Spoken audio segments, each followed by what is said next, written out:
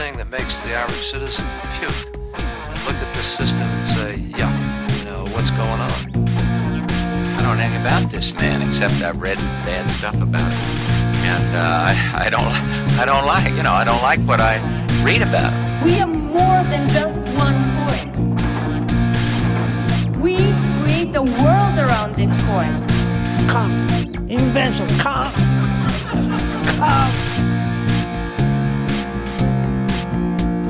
In 5, 4, 3, 2. The evil has gone. Welcome back to Grubstakers, the podcast about billionaires. Thank you for being with us today. My name is Sean P. McCarthy, and I'm joined by all of my co-hosts. Andy Poller. Steve Jeffers. Yogi Pollywall. And so this week we wanted to do a special episode for you. We wanted to give just kind of a basic overview of the international offshore money system. And the reason for that is, usually we profile a different billionaire every week. Well, almost every billionaire we mention on this podcast uses the offshore money system.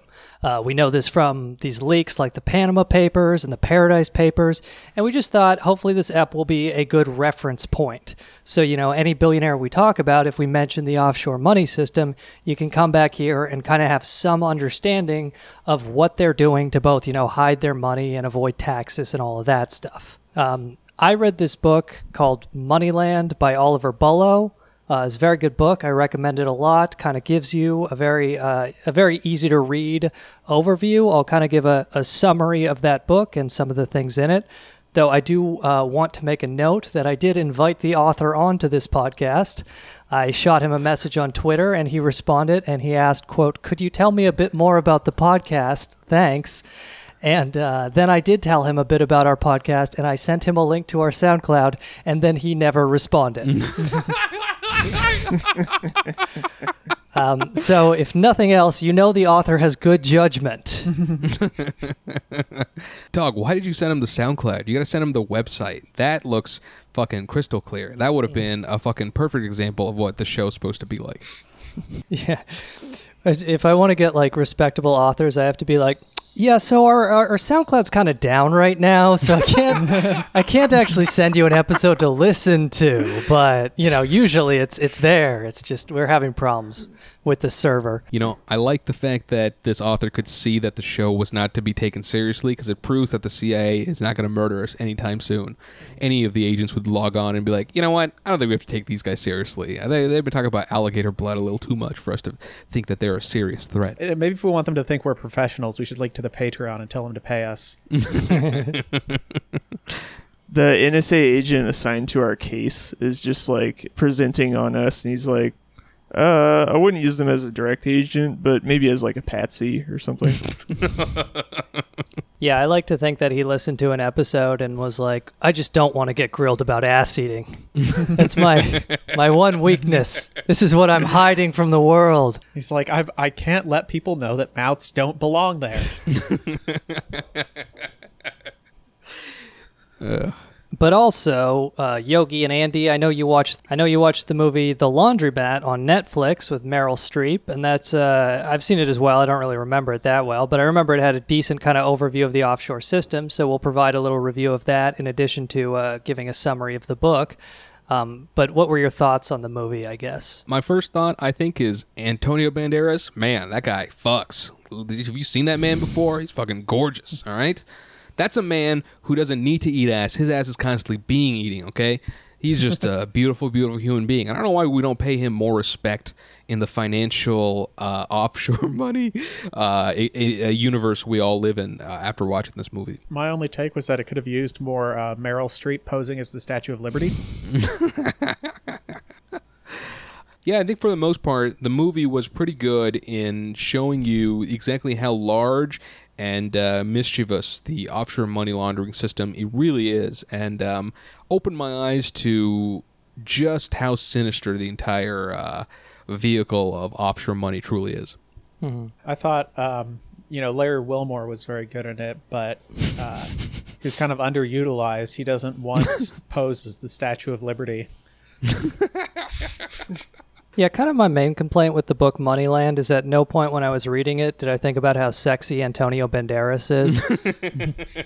Which, You know, you need a little sugar to make the medicine go down. Come on. That's right. That's right. But yeah, to kind of like explain the mechanism of this offshore system, I think, again, in the book Moneyland, which I do recommend, Oliver Bullough kind of comes up with a very good saying, and I think the central theme of the book is that money flows freely, flows internationally, but laws do not. So the entire way offshore finance works is that, you know, money can be sitting in an account in wherever. You know, it's just completely abstract. Money can be used in London or whatever, but for legal purposes, it's in the Cayman Islands or it's wherever.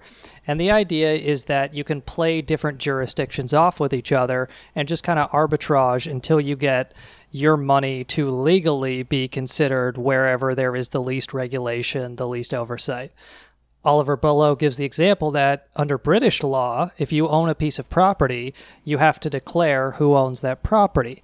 However, if you own a piece of property in Britain, but that piece of property is owned by a corporation that's incorporated in the East African nation of Mauritius, you do not have to disclose who actually owns this piece of property. So, you know, this is like, obviously with like condo buying in Manhattan or Toronto or wherever, you see all of this, but there's a whole bunch of different advantages that you get through this system, but one of them is just privacy. You can just like set up this little offshore LLC and have it, you know, own your stuff, and then it's very hard for people to actually figure out what assets you own and what you are doing with your money. Do you think more of the money that goes offshore via these practices is used to finance shit that's illegal or to hide things that are legal that they don't want to pay taxes for? That's a good question, Yogi. It's like, are they what's the breakdown of it hiding assets versus financing activities? Right. And like the Panama Papers and the Paradise Papers show the hiding assets part and hiding income. Mm-hmm. But they don't shed as much light on the financing activities. And like we'll get into that side a bit later with like offshore banking, which is doing what banks do onshore but offshore this time, and creating deposit accounts, and when they lend to give people credit money to do things outside of the normal legal jurisdiction. Yeah, and, you know, in terms of it's not just privacy, like there's a bunch of different, when we say legal arbitrage, there's a bunch of different aspects to that. Like another one, an example that's given is in the book is that, you know, Syrian refugees are subject to visa restrictions, but rich Syrians can buy a passport from Cyprus or, you know, St. Kitts and Nevis or a half dozen other countries that basically sell passports, and suddenly they can enjoy visa-free travel. Or another example is Ukrainians live under a very corrupt government. You know, there's tons of corruption in the Ukraine. The judiciary is corrupt. You're not going to get a fair legal trial, but a rich Ukrainian can structure their asset ownership so that all of their legal disputes, all of their holdings are governed by British law. So suddenly they get access to like a comparatively impartial judiciary or a less corrupt judiciary. So the entire idea is like, I mean, obviously it's not a new revelation, but globally there are two sets of rules for the rich and the non-rich. Right, right. Yeah, the offshore system is almost entirely rich people. Perhaps there would be some utility for people to have more involvement in creating an offshore money system, like with a digital fiat currency or something that you could use more portably. But we just foreclose on that whole opportunity by the rich are just hoarding it as a means of tax avoidance and financing stuff on the sly. Yeah, absolutely. And like to just talk about the scale, there's like the thing is also it's very hard to estimate, you know, because a lot of government investigations into crimes run into these like kind of, you know, Russian nesting dolls of LLCs we'll talk about a bit. But because a lot of this is, you know, drug money and just money people are obviously trying to hide, it's hard to estimate the scale. But in the book Moneyland, there are a couple different estimates that I can just kind of share with you in terms of the scale of this. Like one estimate is that 8% of all the world's financial wealth was held in tax havens as of 2014. So the statistic is that of global wealth of $95.5 trillion US dollars, about 7.6 trillion of that was offshore. In tax havens. But there was another estimate that actually put it closer to 21 to 32 trillion in 2010. So, we don't know whether it's, 30% of all money is offshore or 8% of this total wealth is offshore. It's a vast scale of just the amount of wealth that is currently legally stashed offshore, even though you obviously, like a condo in Manhattan is in Manhattan, but Right. legally it's in Bahamas or Cayman Islands or whatever. One other statistic from here, and again, this just shows you the range. One estimate estimates that 20 billion to 1 trillion US dollars is stolen per year from the developing world. So the range of that between 20 billion to 1 trillion. Yeah, fuck. That is fucking insane. Yeah, there was another very depressing Oxfam study. Do they really need it over there? Yeah, they don't really know what to do with money. I don't know why they're not giving all of their money to us. I think that's the fair play if we're honest with ourselves. Mm-hmm. Yeah, the best banks are over here. Clearly, they know how to get you the best return on your dollars. This is just economic efficiency. I mean, if they didn't want to be third world, they probably should have held on to their money better. You know what I mean? Like, Yeah. I just feel like they just don't have a good grip on things. They don't speak English. They're just not really smart. Oh, yeah, and there's one other depressing study from Oxfam. It was done in 2000. They came up with another number that was 50 billion annually stolen from the developing world, 50 billion US dollars. That statistic of 50 billion stolen annually was at the time identical to the amount of aid given by Western nations to the developing world. So every single dollar of aid given to the developing world by that study is stolen back out of the developing world and then stashed offshore by various kleptocrats. And, and the book talks about, of course, the property market. Oliver Bullough is an English writer, so he talks a lot about England. London, of course, is a big hub of this stuff. But he says across England and Wales, more than 100,000 properties are owned offshore. As many as half of the new builds at the top end of the market are empty the majority of the time. He also gives the statistic in Manhattan: 30% of condo sales in large condominium sales in large-scale developments have gone to foreign buyers since 2008. The vast majority pay full price up front. And he, of course, talks about how something we have also talked about on this show and probably will address a little bit later in this episode is there was just a big spike in this offshore money going into condominiums and properties in Manhattan, London, Toronto, Miami, etc. in the 90s. This accelerated in the 90s with the collapse of communism and the rise in flight capital. So you see these huge spikes in property prices in Manhattan, London, all these destinations, because all this offshore money is being squirreled out and stashed in a bank account that is, functionally a one-bedroom apartment in Chelsea. Right. So it's kind of like white flight, but instead of white, it's green flight. Mm-hmm. They're just flying to where the money is slightly greener. I mean, I don't even need slightly. So with this process, I mean, they're avoiding, massive costs on taxes and stuff, but does it take the amount of money they're saving by doing this process down to zero, Sean? Do they get to keep essentially all the money by doing this shit? Yeah. I mean, you can dodge taxes, and there have been, various regulatory attempts to rein this in various nations. But kind of what I want to get at the theme of this is I think a lot of people look at, whether it's Russia or, Congo or Angola or, let's say, Brazil, any nation you want to pick that's quote-unquote developing and where they have kind of a corrupt elite that is funneling money offshore. Right. It's, I think, very easy for Westerners to judge them. But the crux of the issue is that bankers, lawyers, and accountants in the West make their money doing this shit. This wouldn't happen if it wasn't so profitable for guys in New York and guys in London to help women, these. Sean, let's be honest here. Since the 90s, guys and women, but before the 90s, just guys, to help these fucking kleptocrats loot their countries.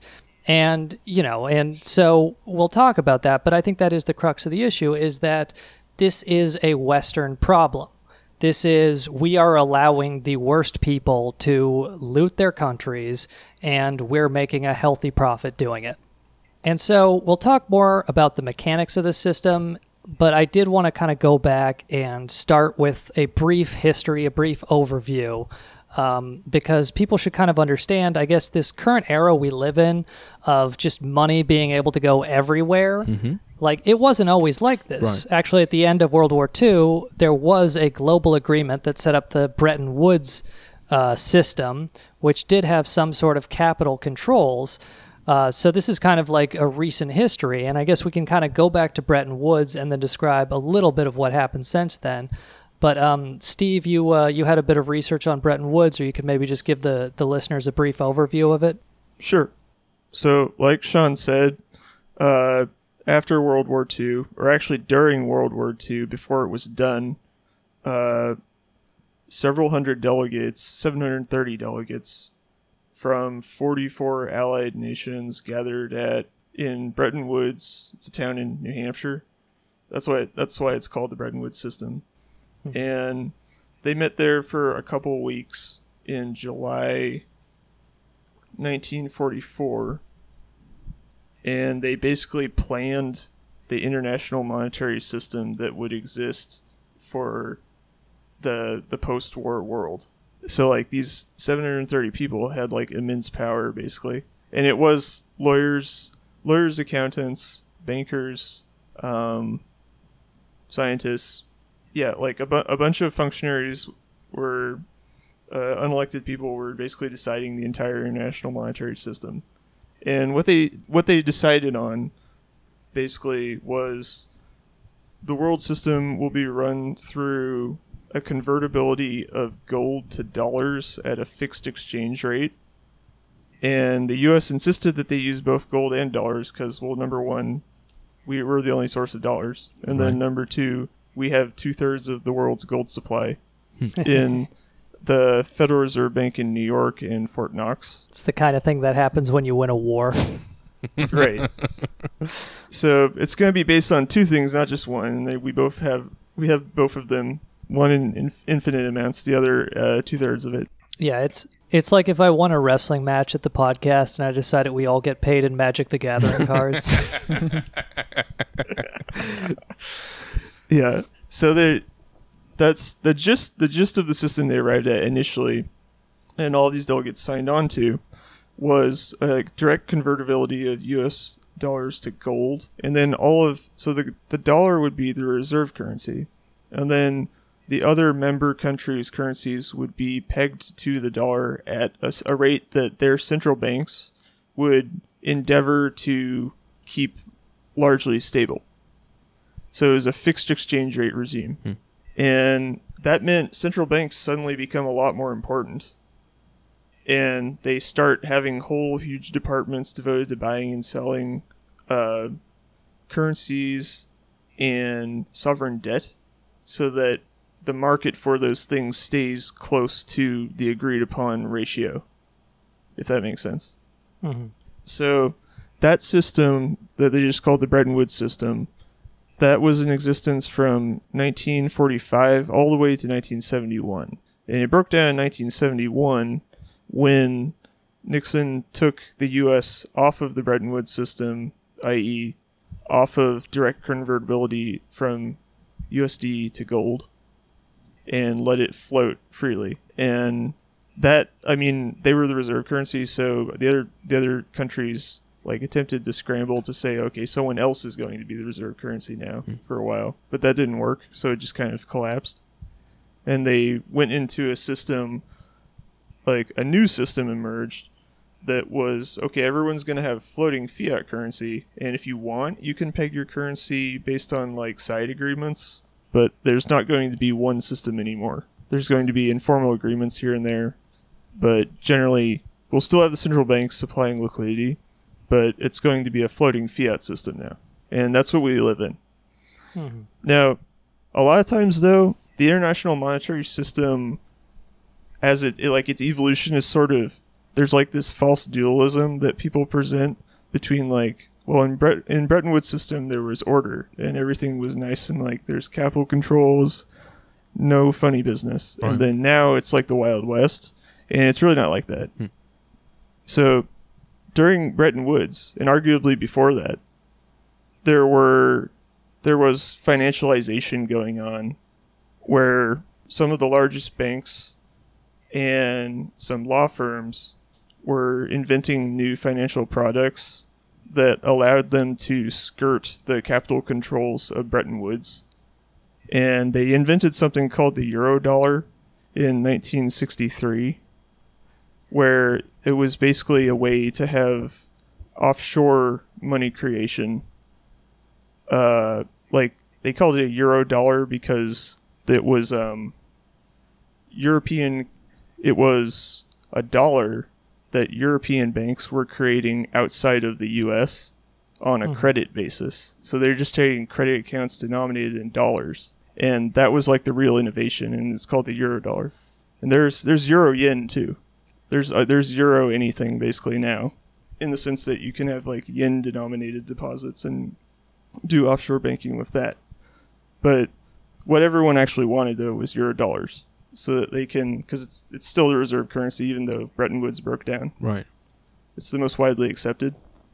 So they used the Eurodollar to skirt the Bretton Woods system, and it became like a really important part of international finance. So it was a way to have like the beginnings of what's called today like shadow money, which is what sometimes gets thrown around when people talk about the financial crisis in 2008. Okay.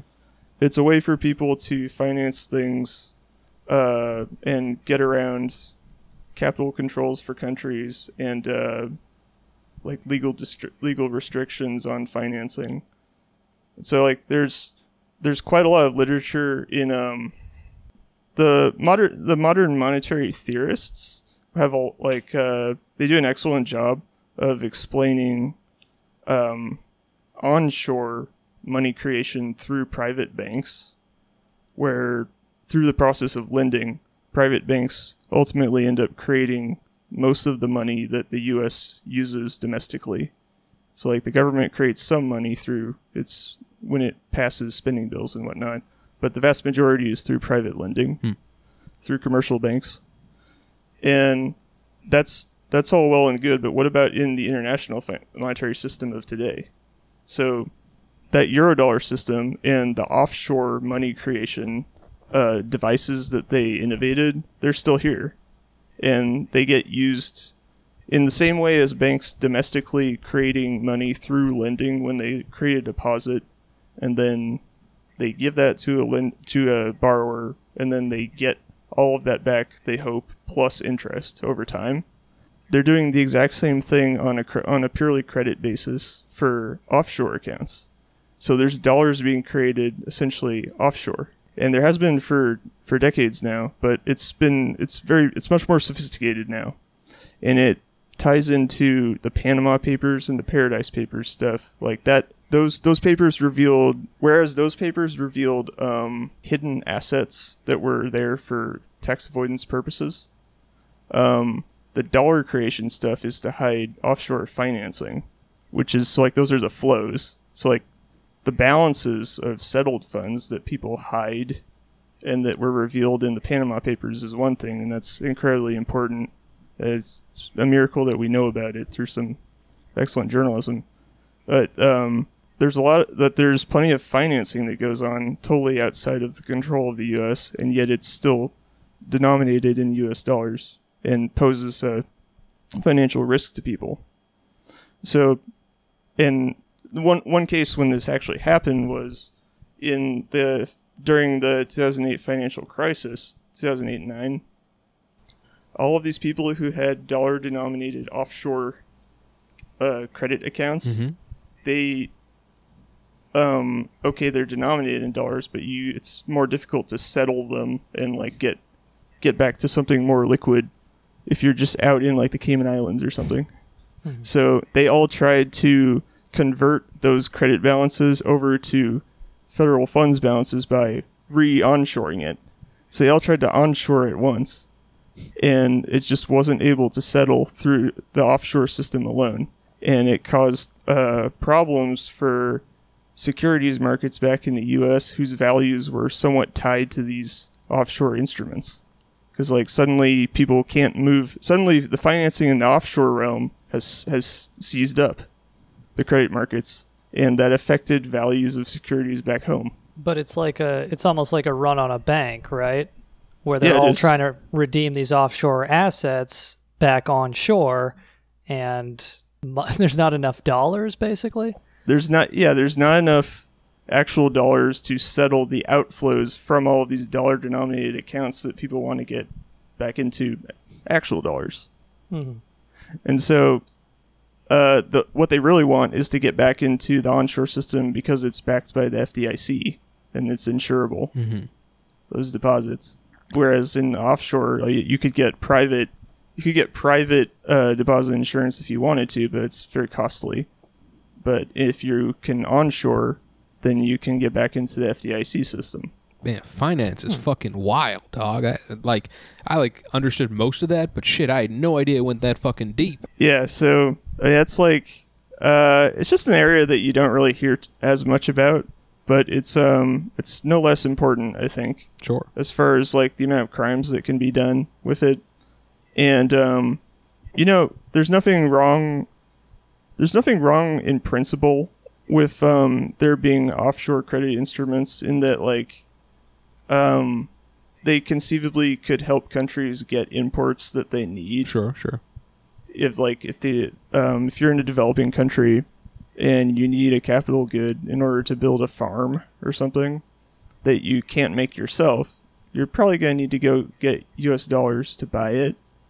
So you could conceivably do that more easy if you were able to afford a credit account that's denominated in dollars to pay for that. So that would be one good use for it. But we don't see that, though, because it's just too expensive. And it's really geared towards more of the shadow money angle. Right. The bank run analogy just got me thinking about like a Jimmy Stewart of a bank in the Bahamas going, "Now look, I'll have your money next week." I need a week. I need a week, Steve. You know me. He's wearing a Hawaiian shirt. I don't know if you guys remember, but at one point Pizza Hut did a thing where any pizza from them was $10, and they like sprung it on people like right before New Year's Eve. And I remember my brother and I ordered a pizza, and I went into the joint, and the guy was like behind two counters, and I walked in, and he's just on the phone, and he goes, "I don't know if you understand, but I don't have any fucking tomatoes. Fucking Issaquah's out of tomatoes. Redmond's out of tomatoes. I don't have any tomatoes." And we got orders piling up because I guess people were just ordering a whole bunch more pizzas. But it reminds me of that, and that like a banker's just like, I don't know where the fuck we're going to get all this money. And none of these banks have any fucking money. Everybody tries to onshore their tomatoes at once. They have tomato denominated accounts that they can't actually convert it. So Yeah. Turns out every tomato is owned by an LLC in Gibraltar. And it's a big issue when you actually want to get a tomato. But yeah, I mean, like Steve was saying there, the Bretton Woods system, the analogy Oliver Bullough uses is that it was like an oil tanker for capital. You can decide whether or not you agree with him, but essentially you have these different compartments of an oil tanker, and capital can there's at least for a time, there was some amount of regulation as it flowed between. And then more and more with these kind of euro dollars, you get more and more of the legal arbitrage we see today, where initially, of course, the U.S. Treasury can regulate dollars in banks in New York, but they cannot regulate dollars in banks in London. And at this time, the government in Britain didn't really have an interest in regulating dollars there. So you would have these banks in London that, while they would have, reserve requirements and limits on interest rates, if they made loans in British pounds, they had zero of those things if they made loans in US dollars. So they would end up with these like two accounts, one for British pounds, one for US dollars.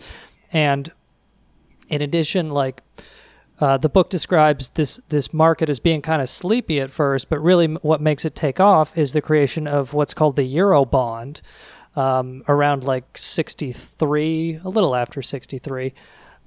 Basically, obviously you need bonds to rebuild Europe because of all the war damage, so you raise money through these bond issues. And what they come up with, there's a banker named Sigmund Warburg, a London banker. He works with some other London bankers and some Swiss bankers, and they come up with these euro bonds that, when I say legal arbitrage, they choose different regulations. So, like, I'm paraphrasing the book here, but if the euro bonds had been issued in Britain, there would be a 4% tax on them. So the bonds were formally issued from an airport in the Netherlands. If the bonds had been if the interest on the bonds, the coupon, the amount of payment you get for buying the bonds, if the interest had been paid in Britain, that would also be taxed. So instead, the interest is paid to you in Luxembourg. And despite this, he persuades the London Stock Exchange to list the bonds. So these bonds that are both in the Netherlands and Luxembourg, but you can buy them on the London Stock Exchange. He made deals, and the only way this happened was you had to essentially, to a degree, capture the governments and convince them to go along with this. He made deals with the central banks in France, Sweden, Britain, the Netherlands, Denmark. Another thing was he pretended the borrower for the bonds was Auto's Trade. It was the Italian state motorway company. Instead, it was IRI, a state holding company. And just like this kind of legal fiction allows you to avoid one more tax. And so they come up with all these different, regulatory arbitrages. These instruments are able to be sold in London, and these are bearer bonds. So it doesn't matter who you are. It doesn't matter how shady you are. If you have this piece of paper, you own this asset. Right. And why this really makes it explode is because up until this time, people had been stashing their assets in, Swiss bank accounts. So, of course, famously, a government in Germany was doing that with their own particular proceeds they didn't want to declare the origins of. But, lots of people, just like standard tax evaders. That was the Merkel government. Yes. Also just tax evaders, people who just want to hide their money, of course, drug people who just want a little privacy. You just stick it in a numbered Swiss bank account. You can hide it from authorities in your own country. But until the Eurobond was invented, there wasn't much you could do with it. It was just sitting in a Swiss bank account. Whereas because the Eurobond is a bearer bond that anybody can buy and anybody can redeem anywhere, that is completely untaxed, all this offshore money that's sitting in Swiss bank accounts suddenly has now I can get, 4% interest a year or whatever the actual amount is. So all of this money starts flowing into Eurobonds, and throughout the 60s, this kind of, particularly in London, but also throughout Europe, this kind of market explodes. And then when the collapse of Bretton Woods comes in 1971, you get further kind of regulatory arbitrage where you have countries like, Cyprus or Panama or the British Virgin Islands or, of course, the Cayman Islands, where these are kind of like small, relatively poor countries. Some of them have just achieved independence, but they need a source of revenue. The government needs revenue. They need to pay the bills. So they say, okay, we will be the most permissive on this offshore system. And then all of this money that's now flowing freely throughout the international system, it'll park here and we'll be able to get a small taste of it. Yeah, it adds to that. It's also, it gives them revenue, but it specifically gives them dollars in order to buy things that they can't or refuse to make themselves as imports. So basically, for a little over 50 years, this problem has been doing what it's been doing and getting worse over the last 5 decades? Or is this an issue that had other loopholes before 71 and it only exacerbated the problem when the Bretton Woods thing occurred? I mean, in the book, the argument Oliver Bullough makes is essentially from the period during Bretton Woods, there was, of course, people trying to dodge taxes offshore, all that stuff was going on, but it was more of a fair fight where, regulators, there were regulations, there were governments that were kind of, if not evenly matched, at least it was a close fight. But what happens with the collapse of Bretton Woods is all this stuff gets unleashed on the developing world.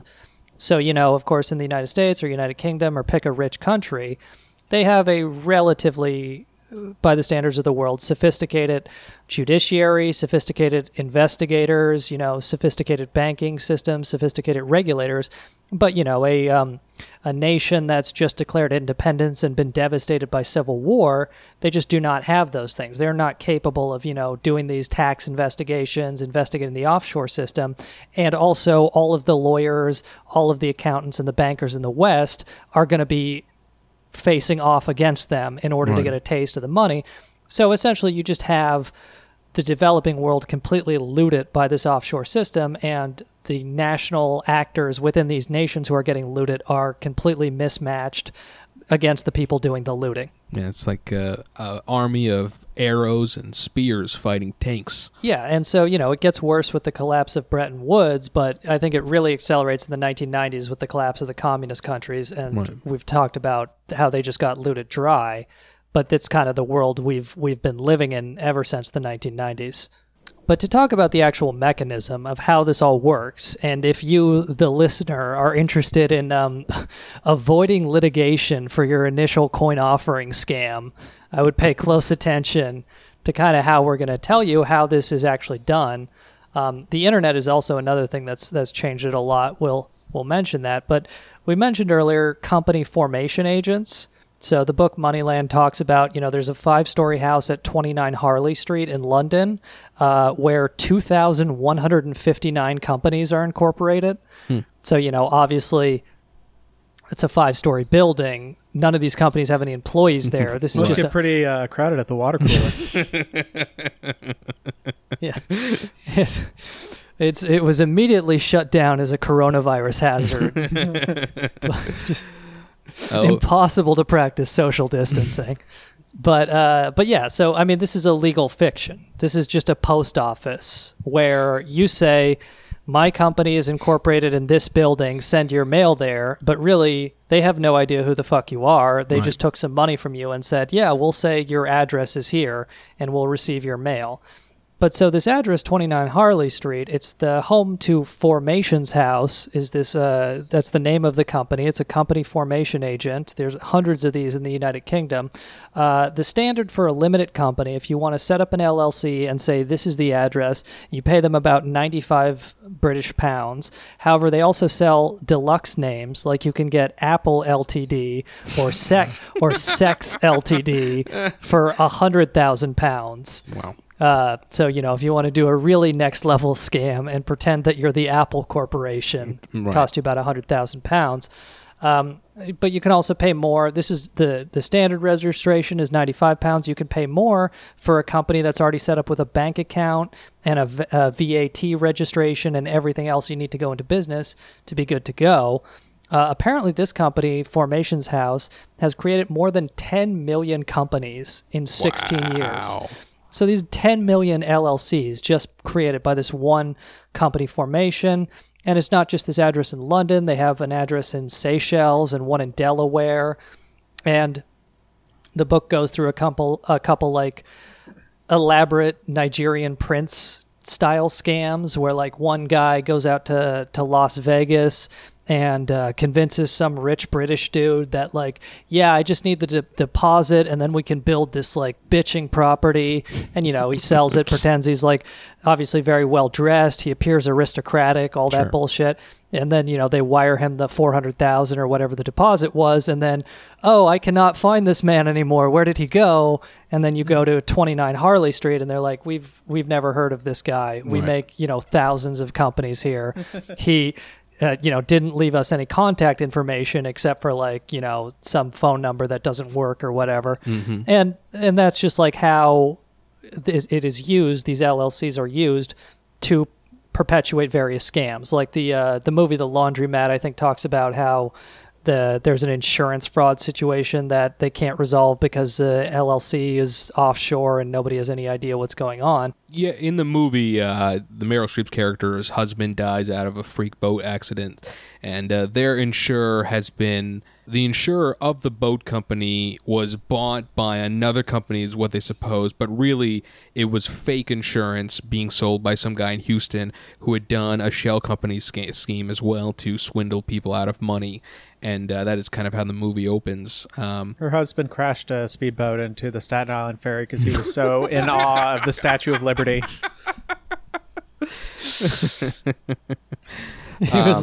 He was distracted looking at the statue like, is that holding a hairbrush? I don't think that's actually a torch. I think that's a hairbrush.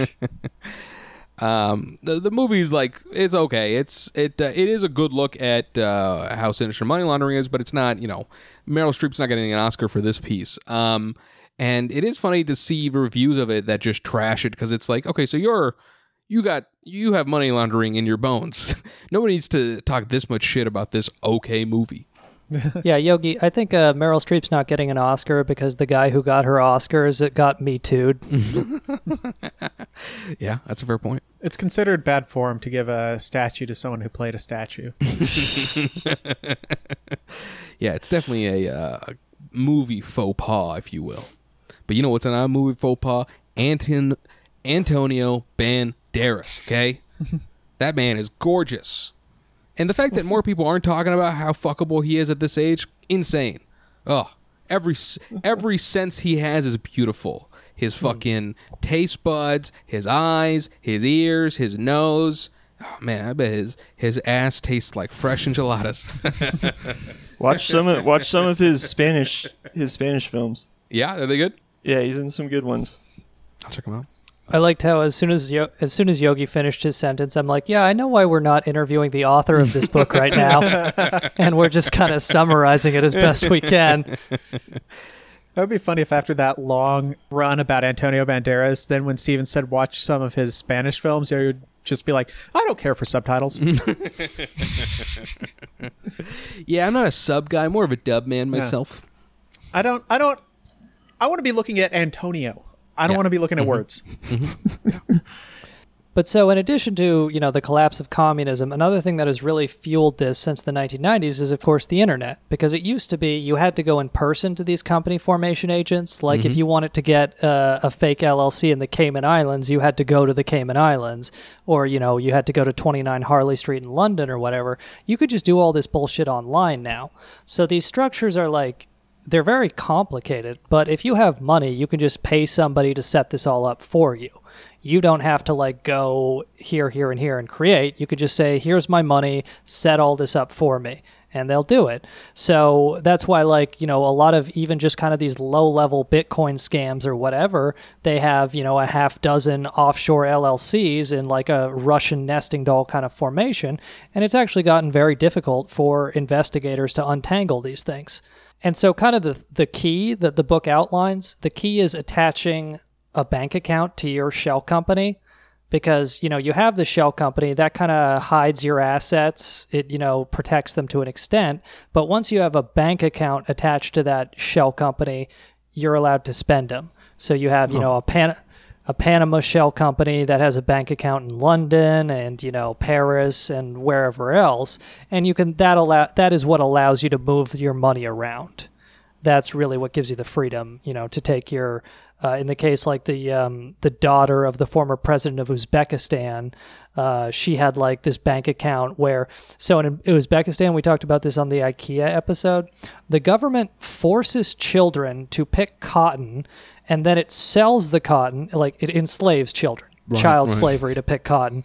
And then they sell the cotton back to the government, which in turn sells the cotton for a profit to companies like IKEA. Literal human slavery. And then if you're the daughter of the former president of Uzbekistan, you have a little LLC with a bank account where you dump your slavery cotton profits, and then you can go to a Chanel store in Paris and buy whatever you want with it, Yeah, the moment you said, pick cotton, it's like slaves. There's no free people who pick cotton in this world, it seems. You know what I'm wondering is, what kind of freaks listen to our podcast to feel better right now? Every episode, it's fucking child slavery, union busting. It feels better to understand it. Yeah. and I hope we help people do that. It is kind of like funny, like just doing a podcast about billionaires, how we'd have to scrape the bottom of the barrel to come up with how do we do like an uplifting episode for people where we would just be like, okay, so we know everybody's like really depressed because of the lockdowns and the coronavirus. So today we've got something really happy and inspiring. We're going to talk about the billionaire Vladimir Putin poisoned to death because he was a threat to the government. And this is like one of the rare stories we have with a happy ending.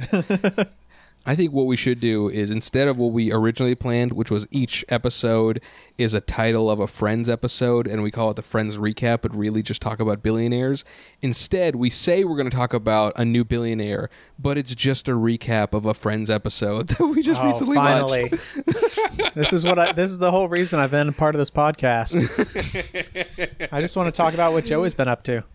David Schwimmer was in the movie The Laundromat, and that entire time I was like, man, this fucking podcast could have gone a different way. And honestly, we probably would have been a lot more profitable had we called each episode, the one where Rachel gets pregnant, and really it's about fucking Bill Gates and the corruption that follows. It is true. Had we decided to name the episodes of our billionaire podcast after episodes of the TV show Friends, that would be the equivalent of stashing this podcast offshore and making it completely indetectable for the authorities. All the reviews would be like, yeah, they do talk about Friends, but not nearly as much as you think they would. All the reviews would be 3 reviews from our friends saying, hey, it's a great podcast. I love it. 5 stars. And it's like one of those things where it's like, okay, you review mine, I'll review yours. Right. We give it the 5 stars. That bumps it up in the iTunes. Mm-hmm. Mm-hmm. Someone has to describe it. It's like it's probably about half friends and discussing the episodes, and then half international finance and offshore money. We don't even try, but our podcast just exists on the dark web because it's impossible to Google. Imagine covering Epstein, but through the lens of Friends. Okay, so it's like Rachel's boss and Gunter, but in a person whose penis looks like Gunter. Could this island be any more suspicious?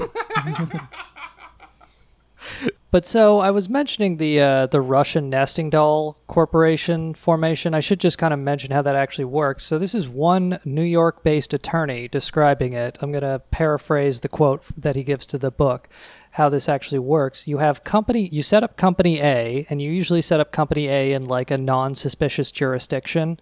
Mm-hmm. Maybe Delaware, maybe not even Delaware. Company A is owned by Company B, which is owned jointly by companies C and D. And your party owns all of or the majority of shares of companies C and D. And then, Oliver, the author, he interviews a U.S. agent in, I believe, the Department of Homeland Security.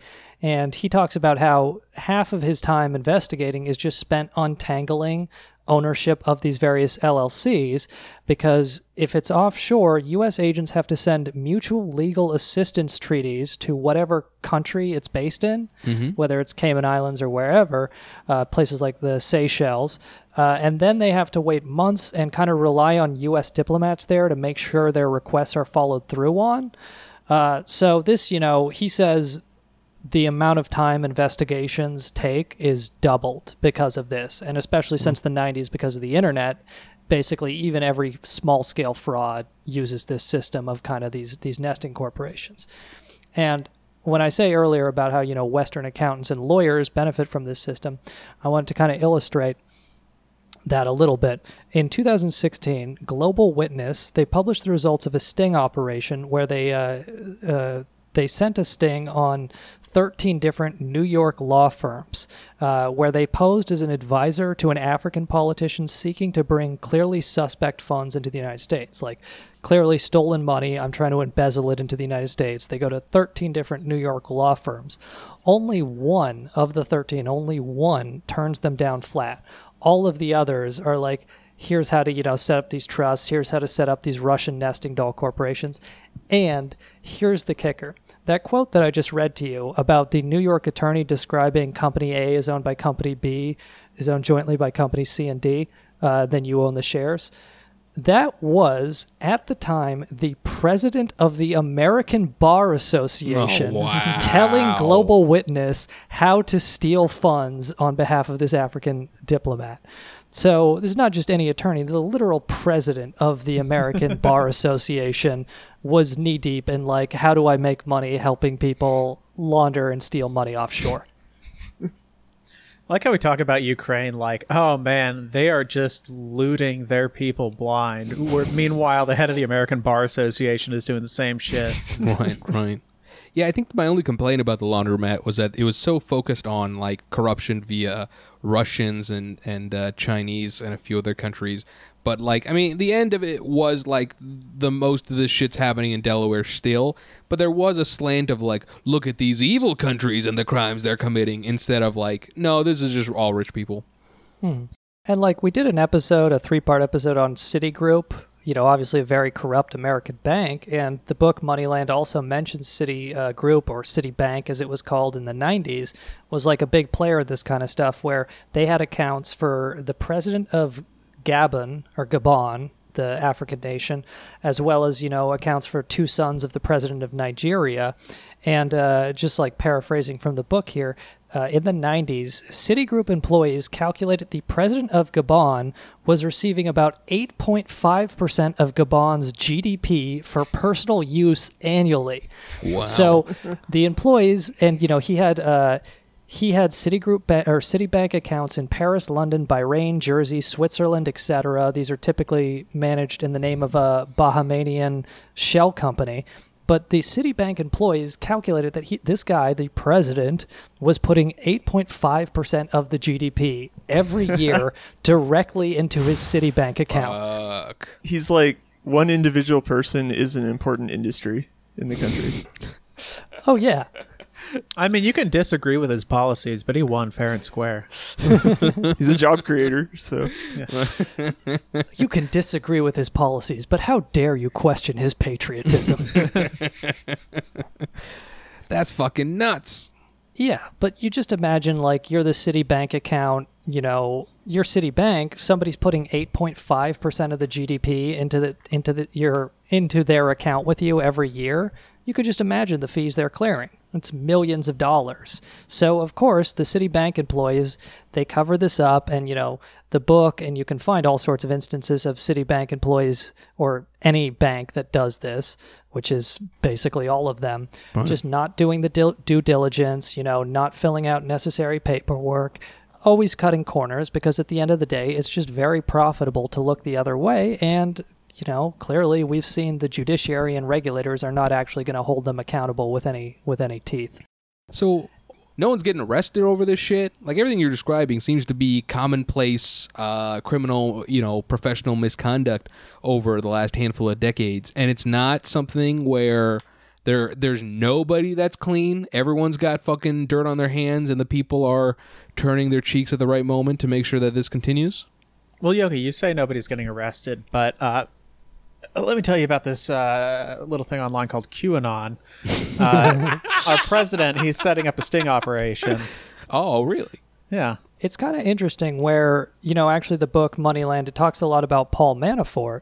Paul Manafort has been like doing these offshore scams since the 80s. Paul Manafort was a consultant for the overthrown president of the Ukraine. He stole at least 75 million US dollars out of the country. Paul Manafort did. Mm-hmm. He stashed it in all these offshore accounts, you know, these London LLCs in Panama and wherever else. I think the reality is Paul Manafort would never have gone to jail if he didn't get caught up in the Russia investigation. Oh, really? Because, you know, as part of the Mueller investigation, they went through, you know, Paul Manafort stealing all this money offshore, and he did actually end up doing a prison sentence. But it's just kind of the reality that I don't want to say the majority, but a ton of players in the U.S. political system are doing exactly what Paul Manafort did. You know, stashing all this money offshore and, you know, having these kind of corrupt consulting practices for very shady characters and, you know, lobbying the U.S. government or whoever on behalf of them and putting this money into the offshore system. But the people who go to jail are usually just the ones who get way too much media attention. It's just the vast majority, they keep their fucking mouth shut and they just don't go to jail or face any consequences for what they're doing. Yeah,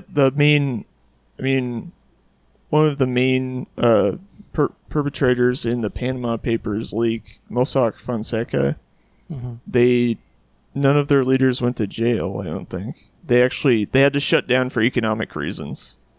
They weren't shut down for legal reasons. Yeah, in the laundromat, it said that 2 people would serve 3 months jail time, but I don't know if anything else happened. But I mean, fucking 3 months for the. But yeah, I mean, like the worst thing that the tragedy that befell them is that they just weren't able to get clients afterwards. But they, I guess, other than the 3-month sentence of, I don't know, not the top people, but someone.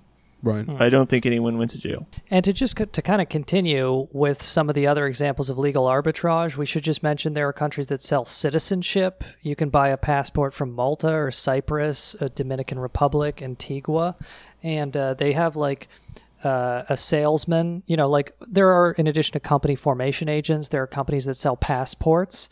Moneyland quotes one of them who says something, you know, they give these presentations to rich people in London or wherever, quotes one of them saying, "Your money is offshore already, and once you have a new passport, you are effectively offshore yourself, beyond the reach of your home country's law enforcement. You always have the option of dropping everything, getting on a plane, and getting out." So, you know, like after the sanctions were put on, they sold a lot of passports to various Russian oligarchs and other such people. And actually, there's a U.S. reform we'll talk about in a second here, where some rich people have been renouncing their U.S. passports and getting these other passports because the U.S. system is actually set up that if you are a U.S. citizen, it doesn't matter where you are, the government still has a right to tax you. That's why Tom Hanks and his wife went to Greece. They got Greece citizenship now, too. Mm-hmm. But like... And then even a level beyond buying passports, you can actually, if you're a rich person, buy diplomatic immunity. What? And there's a fascinating story from this book, and I do want to talk about a rare billionaire who had a dude's rock moment, and that was Saudi billionaire Walid Al-Jafali. He died in 2016, but before he died, he had a wife, and he cheated on his wife, and then he bought an ambassadorship, got diplomatic immunity, and divorced her in order to hide his assets from his wife under diplomatic immunity. And like the thing is, he goes to the island of St. Lucia. Again, this is a Saudi billionaire flying out to this like random island. He promises to spend several $1 million bringing a diabetes medical research facility to the island, and then they agree to appoint him an ambassador to London, where his divorce was taking place. And so, you know, he divorces his wife, and then says, "You don't have any claim to my assets. I have diplomatic immunity." And this is actually like the thing is, he eventually has to pay his wife 75 million pounds. Oh. But they only throw it out on a technicality. The British courts come up with this technicality that he was already living in London at the time of his ambassadorship. So an ambassador, in order to get diplomatic immunity, has to like take up residence after the posting. So the thing is, this legal precedent still exists, and you can, if you have enough money, you can just find a poor nation and buy diplomatic immunity. That's like the ultra deluxe passport of avoiding alimony and family court. Like an ultimate get out of jail free card, depending on what country you're in. But it literally exists. That's fucking bananas. Totally patriarchal. Only available to males. This is known as the Dude's Rock principle in legal circles. And, you know, and this whole history started with like the island of St. Kitts and Nevis started selling passports for about $50,000 in '84. As of the 2010s, they sell about 2,000 or so passports a year. Our old friend Jolo had a passport there, and I would imagine he still does. And so with the time we have left, I wanted to go through one more illustrative example and then talk briefly about kind of what's going on today, what the recent reforms in, you know, Moneyland, offshore money are all about. And the recent example I want to give is, I think, one of the most prominent in terms of understanding the world today, which is Russia in the 1990s. You know, of course, if you watch TV, if you look on Twitter, you see this obsession with, you know, Vladimir Putin controlling Donald Trump, this obsession with Russia as an enemy, our number one, you know, global enemy, and all this stuff. And there's no way of understanding that without understanding what happened to Russia in the 1990s. I should say, if you look at the statistics of excess deaths in Russia, you know, from I think 92 or 91 through the turn of the century compared to what deaths had been the previous 10 years, you get between 2.5 to 3 million excess deaths in the 1990s, whether it's from alcoholism or suicide or, you know, these deaths of despair that you're seeing in the United States, but 2.5 to 3 million excess deaths. You know, that's a genocide.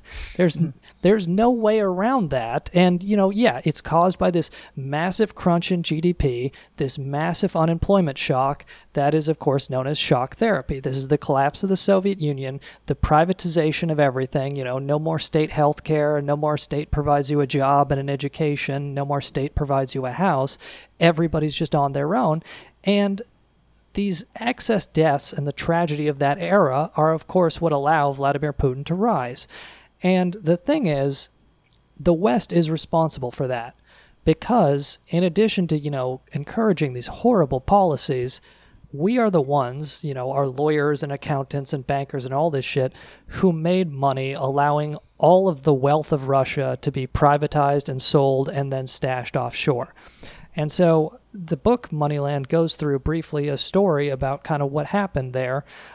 There was in Russia a prosecutor named Yuri Sekuratov. That was a Russian prosecutor. He alleges in, I believe, 1998 that the Russian state bank, the Russian central bank, passed $37.6 billion to an offshore shell company registered in the island of Jersey, called Fimaco, F-I-M-A-C-O, from 93 to 1998.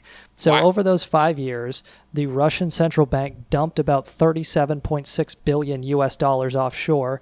He believes the vast majority of this money was IMF loans. So all of these IMF loans to Russia were being taken by the Russian central bank and dumped offshore, and it's worth noting that in 1999, the Russian central bank had a staff of 86,000 employees compared to about 3,000 at the Bank of England and 23,000 at the U.S. Federal Reserve.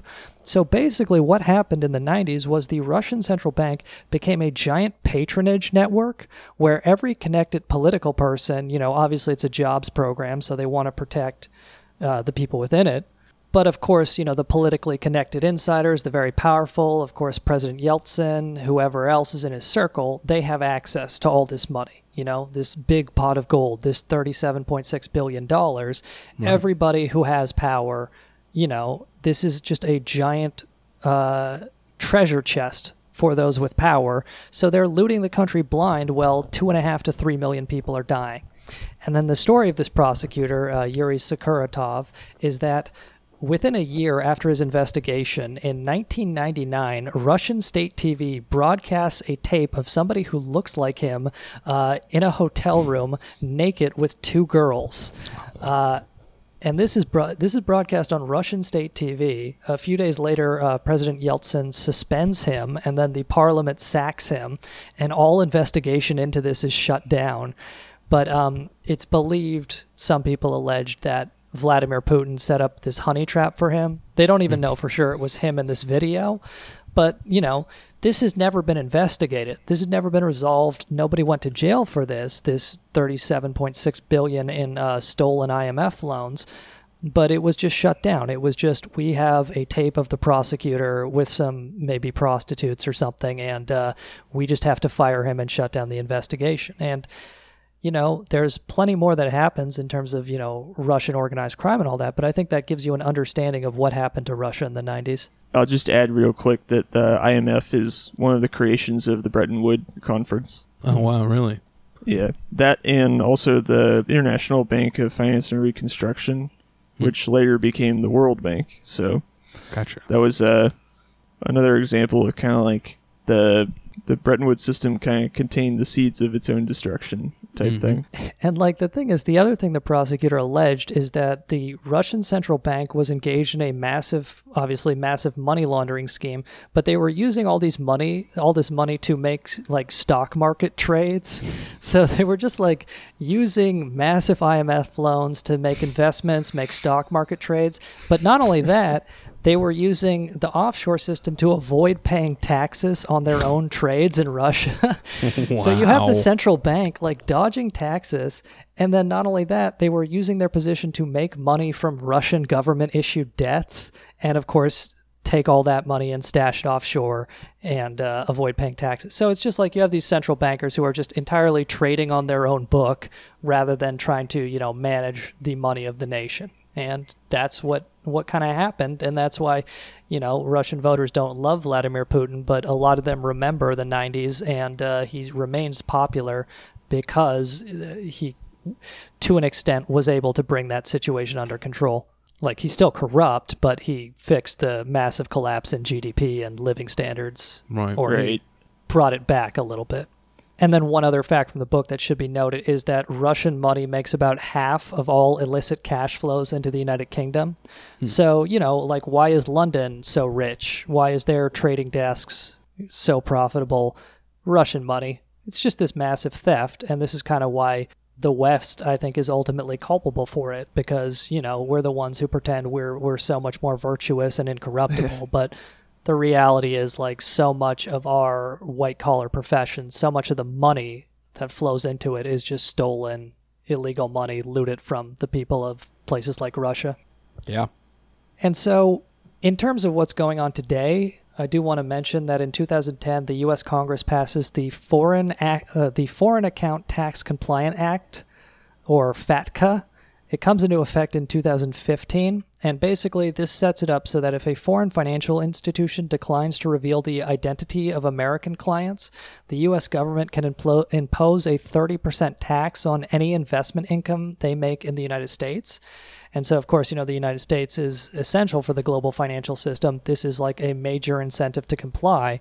So Americans now do have much more difficulty, to an extent, stashing their money in other jurisdictions because the U.S. government can go find it and, find the identities. However, this has created another loophole in our offshore system, maybe intentionally, maybe not, where though these other countries are required to share information with the United States is not required to share information about citizens in the United States. So, if there's a U.S. citizen who has an asset in Germany, they have to respond about that. But if there's a German citizen with an asset in the United States, there's no requirement that the United States respond.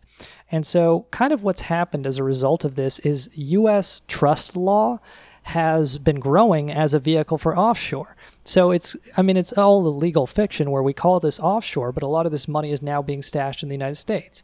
And to kind of briefly go through this, under common law inherited from England, initially after the Revolution, the United States, you could not put property in a trust forever. You were limited to a period of 21 years after the death of anyone alive at the creation of the trust. The idea being, of course, I think very sensibly, that the living should not be governed in perpetuity by the property wishes of the dead. Yeah.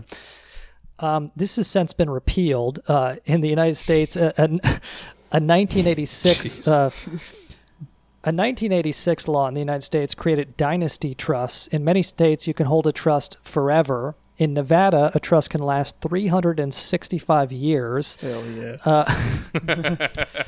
And to understand the thing about Nevada in particular is like a big growing market for this. In Nevada, as long as 2 years have passed since you put your assets into a trust, they are protected from all creditors. No matter who they are, they cannot get access to the trust. And then even better, in Nevada, you can be beneficiary of your own trust. You don't even have to pretend this is going to my kids. You're just saying, I'm just sticking my assets here and nobody can touch them under the law of Nevada. Fuck. So cool. I know. And so, it's big in Nevada, but also, of course, Delaware, South Dakota, Wyoming are making, the best states. Yeah. These states are making good money off these trusts. People, mainly foreigners stashing their money there. They have no reason to crack down. And then kind of like one more time on the legal arbitrage, the ultimate way to do it is a foreign U.S. trust. And Moneyland quotes, an attorney who sets these up. He says the easiest way to do it is you give one foreign person, one non-U.S. person, a laundry list of powers within the trust, such as you give the foreign person the right to remove and replace the trustee. Now it's a foreign trust. If it's a foreign trust for U.S. tax purposes, the U.S. can't give information about it to foreign governments. If it also has a U.S. trustee, then it is immune to the provisions of the Common Reporting Standard, the global information sharing about, offshore money and such. It's immune to the provisions of the Common Reporting Standard. It doesn't have to exchange information with a foreign government, such as, a rich Chinese person can hide assets from the Chinese government in Nevada or whatever. And essentially, again, with this, it is foreign for U.S. law purposes. It is U.S. for foreign law purposes. It's the perfect vehicle. And just like to give you some idea of the scale of this, one estimate is that there are 226 billion U.S. dollars in assets in trusts in South Dakota in the United States as of 2016. This is a total of $261 million per resident of South Dakota. What? And look, it's good for tax evasion, but it's also just good for giving your wealth anonymous, or keeping your wealth anonymous, because we mentioned they just don't, legally, because it's both foreign and U.S., they just don't have to share information about assets put in these trusts. And it's good that there was some reform, but you just can't help but see it's like the United States, by doing reform, actually managed to steal a bunch of business from places like the Cayman Islands and bring it back home bring a little taste of that back here onto our own shores. Yeah, and the narrative is we're so much more pure than the Russian oligarchy. Right. And yet we have these gaping holes in the system. Mm-hmm. Gaping hole I wouldn't mind licking. Antonio Banderas. I want to make that man sing. I was setting that up. I like to think there are like some listeners who are like only suffering through the Antonio Banderas stuff to get to the financial information. And then there are some listeners who are only suffering through the financial information to get to the Antonio Banderas sexuality. Yeah, when they heard gaping holes, they became that gif of a like chubby little kid going, "Oh boy!"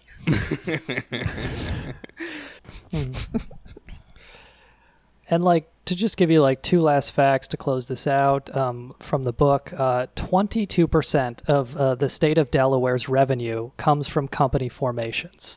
These company formation agents we mentioned earlier, where 10,000 companies are in one building, that makes up 22% of the Delaware state budget. And would you guess where the guy who's about to be president is a senator from, and what he may or may not end up doing to fix this system? And then one more statistic. I think this one really drives it home about just like how insane all this is. Per the Government Accountability Office, the U.S. Government Accountability Office, as of 2017, the U.S. government has no idea who owns approximately 1/3 of all buildings leased by the General Service Administration for high security purposes. Because these things are all fucking owned in, Panama LLCs that are like, have shareholders in a Delaware LLC and et cetera, and Russian nesting dolls. Because all these buildings are owned that way, 1 in every 3 buildings leased by the federal government for like Department of Homeland Security or like CIA safe house where they, set up the next assassination if a Kennedy decides to run for president again. They just don't know if it's just some fucking guy with a podcast in Brooklyn. They have no idea who actually owns the buildings they're chilling in.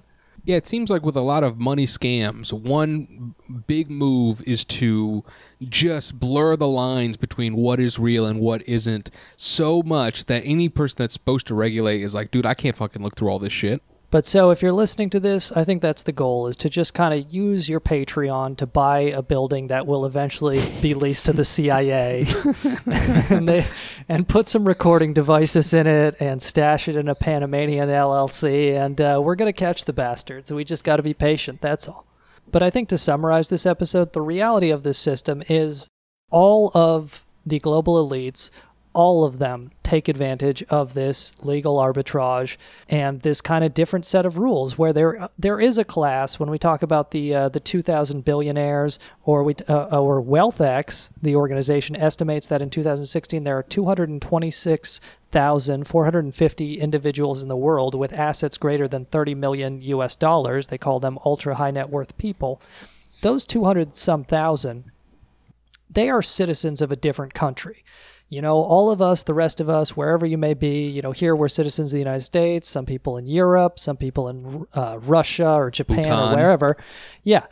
There are 200,000 people in the world. Because they have this wealth, there is an entire system, an entire ecosystem that is dedicated to making sure that they will always be subject to, you know, the least regulation, always be subject to the most permissive laws, and always be afforded, you know, the greatest degree of legal privacy. And these people can be understood as an entirely separate global class that I think globally we all have an incentive to hopefully come together and do something about.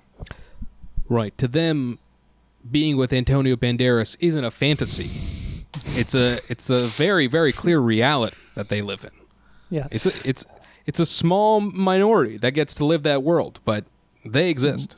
And It's one of the perks of diplomatic immunity is you get to get up in that ass. that's right. That's right. Did you know that Antonio Banderas is actually owned by an LLC incorporated in Liberia? Oh, no.